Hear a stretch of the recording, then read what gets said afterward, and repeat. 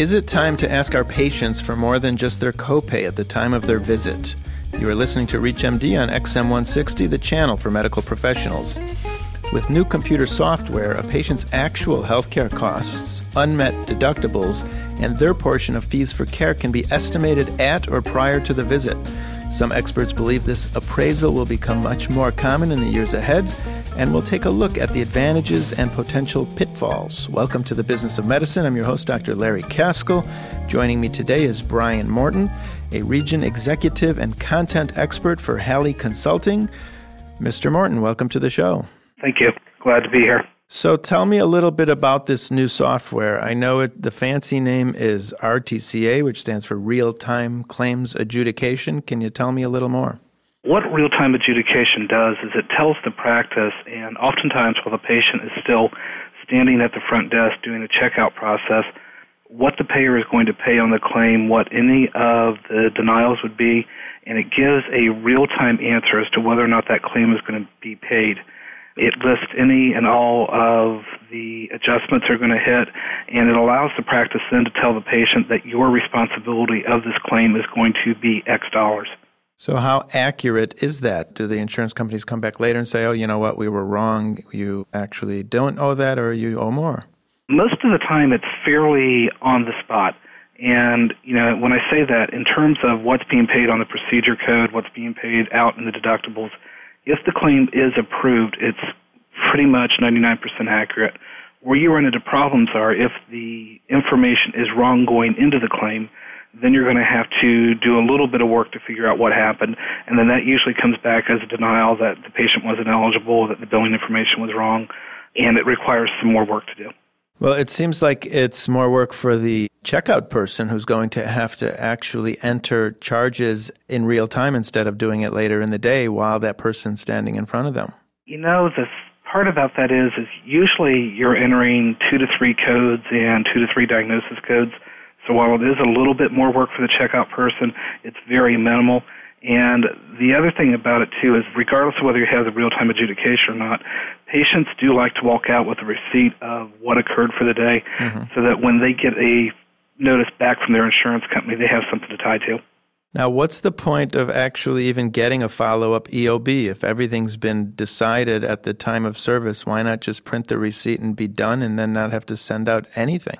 Unfortunately, until everybody goes paperless, the insurance companies still have to mail something to the patients. So what insurance companies are doing this currently? Humana is very big on it right now, as well as United Healthcare. Some of the Blues plans are starting to trial it. And what kind of responses are you seeing from both physicians' practices and the patient side? Absolutely love it when it's in place. It really, for the physician side, it escalates the cash flow dramatically, and they know that in that week's check run from the insurance company, they're going to get paid. The patients also like knowing what is going on, and it gives the patients that information too. Now, what if the patient has something done and they check out and they see that the insurance company is not going to pay for it, and they say, I would not have had that procedure done if I had not known that. I don't want to pay this. In terms of those situations, a lot of times if the procedure was done and it's one of the questionable ones, meaning that, as a practice, that this type of lab is only performed once a month or those, the practice should have done an advance beneficiary notice to the patient. And a lot of your carrier contracts, meaning if you have a contract with UHC and you're charging for a non-covered service, a lot of the contracts specify whether or not you can charge the patient. If the carrier says you can't charge the patient for that, then you obviously have to write it off. If the carrier says you can charge the patient, hopefully you've told the patient up front that it's a questionable procedure. Well, I know in our office we are attempting to do RTA with our United patients, and do we owe any sort of pre-explanation to our patients? Do we have to send out letters to them? Do we have to post something? Or can we just kind of dump it in their lap and surprise them with it on their next visit? It's one of those that communication is going to be key to making this work. You don't really have to notify the patient, but what is recommended is that when the patients come in, you have a financial policy that explains exactly what you're going to do, when you're going to do it, and that also helps to deal with any issues in the future with any copay collections or coinsurance. So we should add it to our financial policy and maybe have them read it on our website before they come to the office. Absolutely. That's a good idea. I'm going to do that tomorrow. So these days, how much of a physician's revenue is actually coming from patients or what we call self-pay? We estimate usually it's around 20%, and the reason we say that is most of the Medicare patients obviously have a 20% copay. And then in terms of your managed care, your copays are usually X dollars per visit. And, by using that 20% as an estimate, you hope that it really isn't more than that. And the other thing, too, is your Medicare patients, for the most part, and I'm not saying this is universal, have some type of coinsurance that also helps pick up some of that. Brian, I find in my practice at the beginning of the year when patients come in, they don't really understand their policies very well, and they don't understand the concept of a deductible, and so they could be hit with a $300, $400, $500 bill leaving my office, and I don't think they're going to want to pay me. I agree with the fact that they don't understand that, but once again, too, this is communication with the patient, and hopefully when your staff book the appointments with that patient, they're saying, you know what, Mrs. Jones, please recognize that, your deductible with Medicare is going to be due this time of year, and you could end up having to pay for the entire visit. If you've just tuned in, you're listening to The Business of Medicine on ReachMD XM160, the channel for medical professionals. I'm your host, Dr. Larry Caskell, and my guest today is Brian Morton from the Halley Consulting Group, and we're talking about real-time claims adjudication. Brian, who does this really help? If the insurance companies are coming out with it, obviously it's got to be better for them than it is for the physician, because very rarely does any new technology come out that's going to help me, the physician. So what has been their motivation to do this?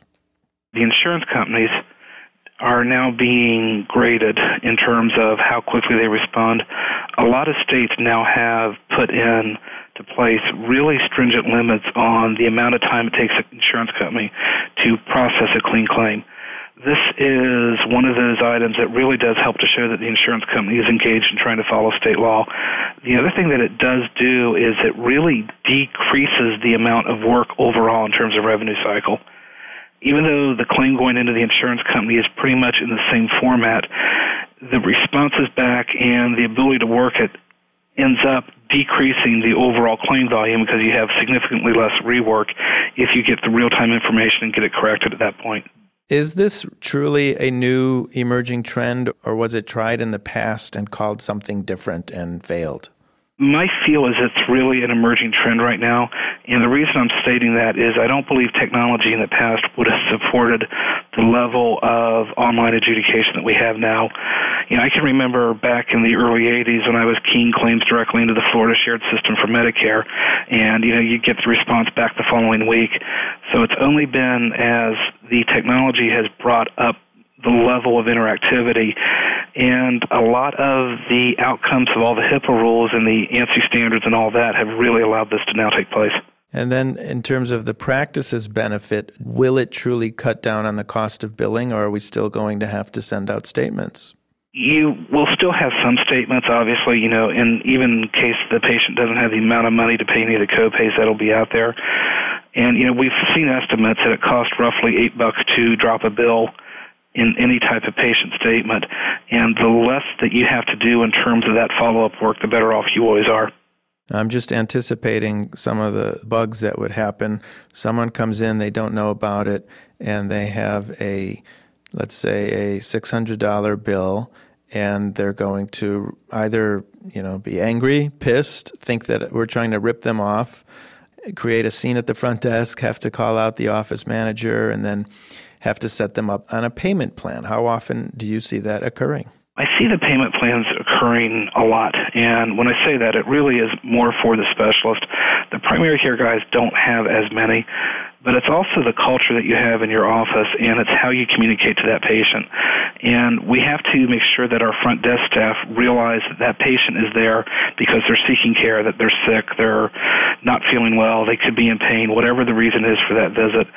And you have to also make sure that the staff can be respectful but also follow through in asking for the patient's payment. And if the patient pushes back or has some issues, hopefully each office has a little private area where they can go meet with that patient one-on-one, show them the screen, show them what it is, and explain to them what is due. Yeah, just from a societal point of view, I find it fascinating that people can go to the doctor, expect care, and not have to pay for it. But if they check into a hotel, they give a credit card, and there's no questions asked. So when will we be able to do that, ask for a credit card? Our physician's practice is doing that. Some practices are very good about doing that. And, in terms of what you just said, too, most patients will not go to a dentist office without fully expecting to pay for their services. And, it's kind of sad that dentists have been able to really create the culture of payment. So why are they killing themselves, all these dentists? Yep. I don't know, but the dentists, for the most part, they're limited insurances, and they don't have a lot of the issues that are out there in medicine. But if the culture is there from the beginning, and you really establish that culture at first contact with the patient, right. When the patient calls in, it's like, you know what, Mrs. Jones, we're happy to book you. You have United Healthcare. Your copay is going to be $20. Please bring it with you on the visit. Then on follow-up appointments, too, when the patient calls in, there's nothing wrong with saying, you know what, Mrs. Jones, we still have $18 outstanding from your last visit. Can you bring that with you? Then when they get to the front desk, another, okay, Mrs. Jones, here's all of our paperwork. Please review it, make sure it's okay, and can I collect your copay now? Right. So it does sound for new patients, it's training them from the get-go and not creating bad habits. Correct. For young people that are new to the system, they will have never known of anything else. So the older patients may have a harder time adapting to this. Yep, and it's also really the culture within the practice, and it's maintaining that balance between being respectful of the patient and ensuring the policy is met. Is there anything in the future that you see where a patient will actually be able to know ahead of their visit what their portion will be? I mean, obviously you don't know what the doctor's going to do, but let's say they're coming in for a general physical, EKG blood work. Can the patient actually figure out their share of the bill ahead of time and either go ahead with it and or not do it because it costs too much? There's a couple of factors there. First off would be whether it's a Medicare patient that has a percentage-based or a standard HMO where it's a copay. The copay patients have a fairly good understanding of what their copays are going to be. The percentage-based patients probably will be able to get a fairly close estimation that an office visit is usually X dollars. I don't see this as much in terms of the primary care doctors. I do see it, however, in terms of specialists and plastic surgeons, some of those elective type procedures where the patients really don't need the care and they're going to shop around more. So tell me a little real-life situation where you've gone in and helped a practice adapt to this new technology. What have you seen? It takes a cultural change from the physician all the way down to the front desk. And when I say that, physicians are trained to be physicians, which is incredible. However, the practice management side of that really requires that the physician be as engaged, too, as the front desk office. The doctor has to be very good about completing the necessary paperwork so that you can get the necessary CPTs and diagnosis codes so you can even enter the claim in when the patient's walking out the door. You lose the ability to do your documentation that night or the next day and do it all at the end of the week when the system is put in place.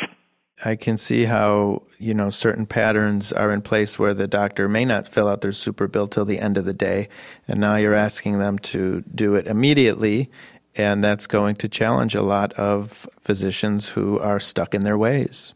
And then, inversely, too, the front office has got to be very engaged in processing appropriately. And, sometimes offices will have the patient come in, they give them the insurance card, they copy the insurance card, they have them do registration information, and then they might get to the data entry of that sometime later in the day or later in the week. That process really has to be done before the patient leaves the room in the back. Right. Brian, last question. When do you think real-time adjudication will kind of take over and it will be acceptable care and no one will know any different? We're probably 5 years out from that. Great. Well, Brian Morton, thank you very much for talking with me today. No problem. Thank you. Brian Morton is a region executive and content expert for Halley Consulting. I'm Dr. Larry Caskell. You've been listening to The Business of Medicine on ReachMD XM160, the channel for medical professionals. ReachMD, online, on demand, and on air. Please visit us at reachmd.com, and thanks for listening.